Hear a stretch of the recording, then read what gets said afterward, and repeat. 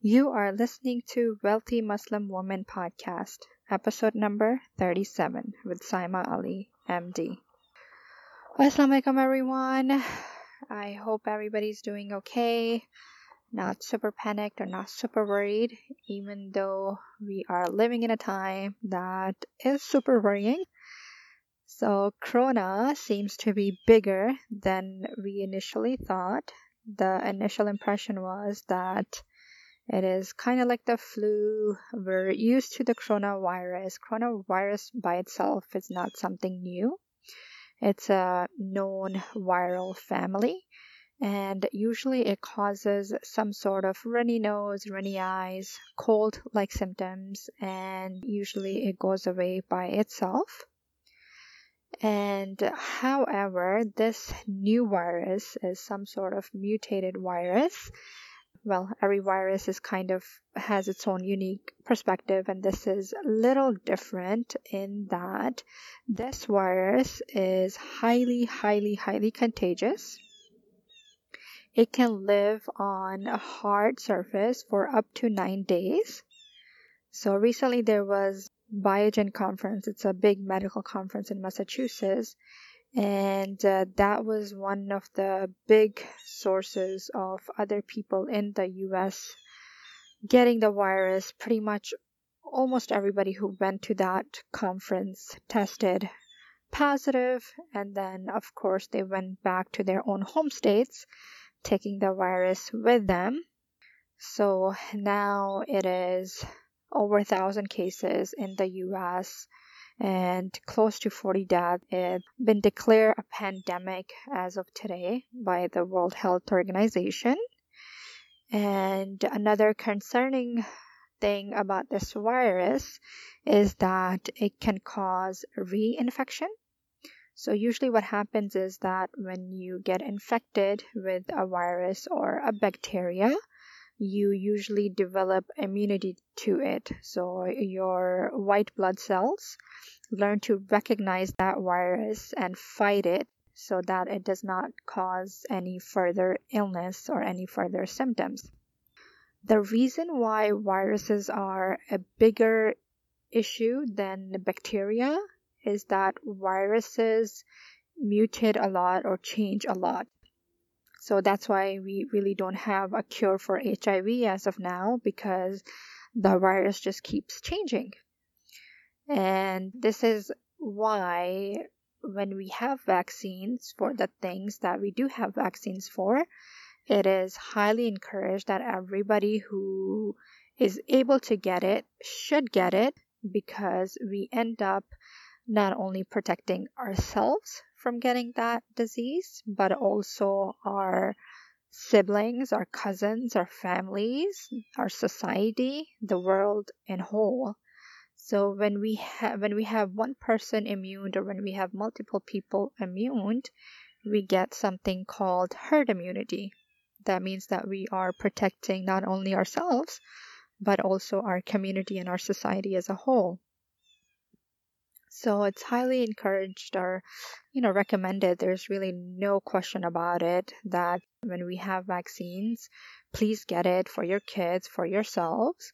And that's why we get the flu vaccines every year.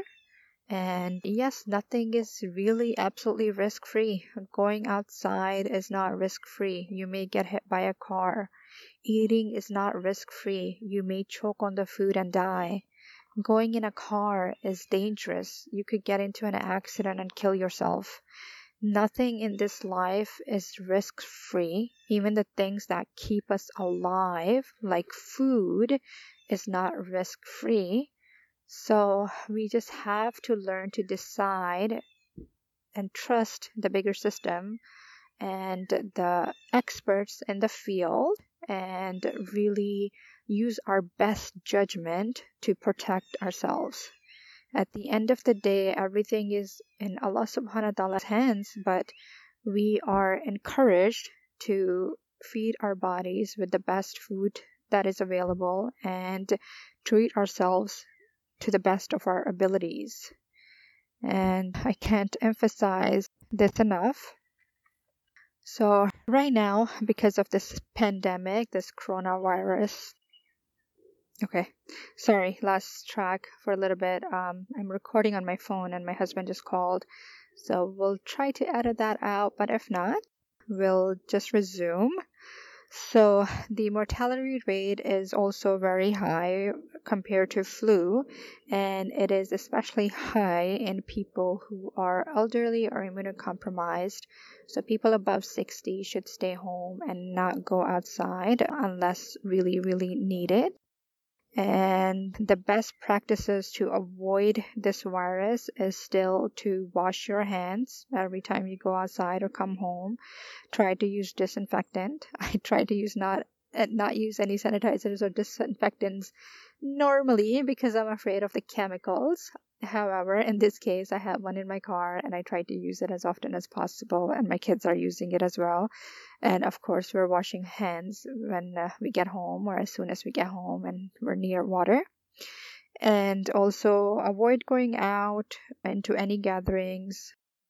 Jummah is coming up. I know Tarawih is going to be coming up in Ramadan. And if this virus is still continuing, it's going to be pretty dangerous. Saudi has already suspended Umrah visas. And as of right now, we don't know if how many countries will be able to go to Hajj if they open it. I think today they closed the country to 14 other countries.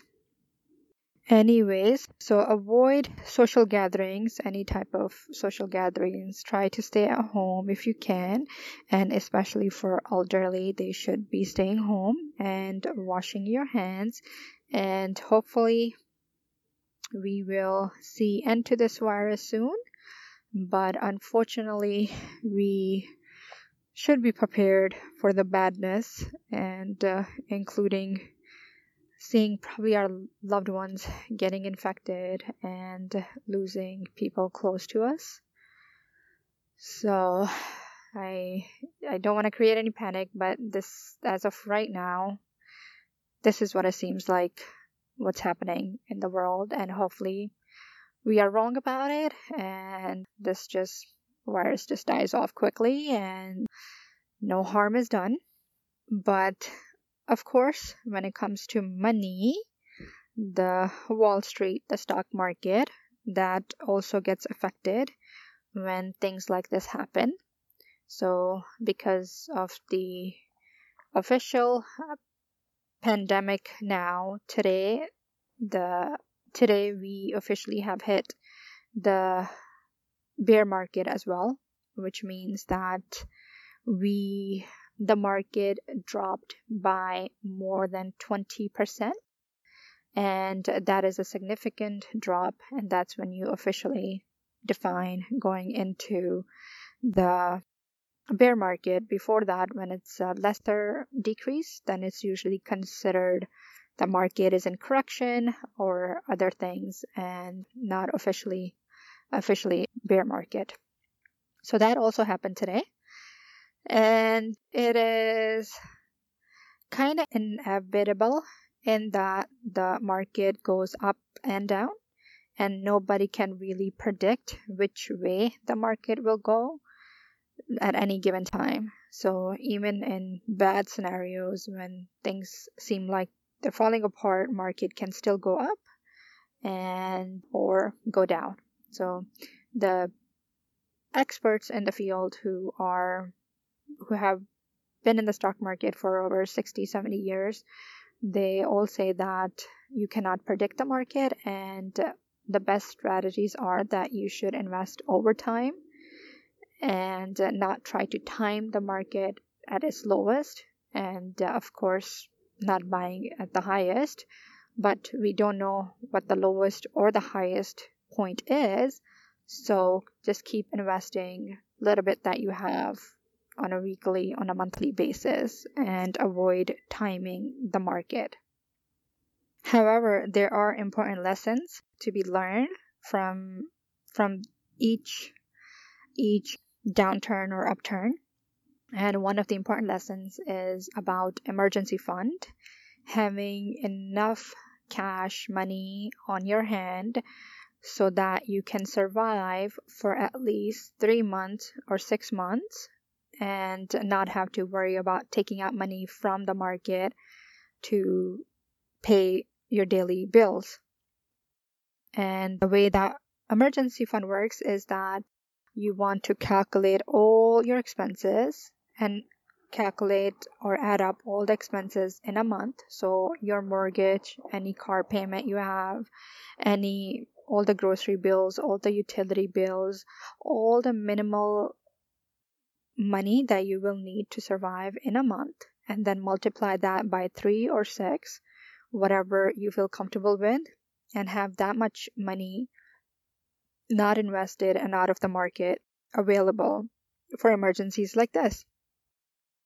A lot of times, I think, especially if you're my age, we cannot really visualize because we haven't really lived through these times. We were still young during the 2009-2010 drop, and in 2001 we were still in school, if you're my age, high school and other things, so we're not really aware of the effect it can have.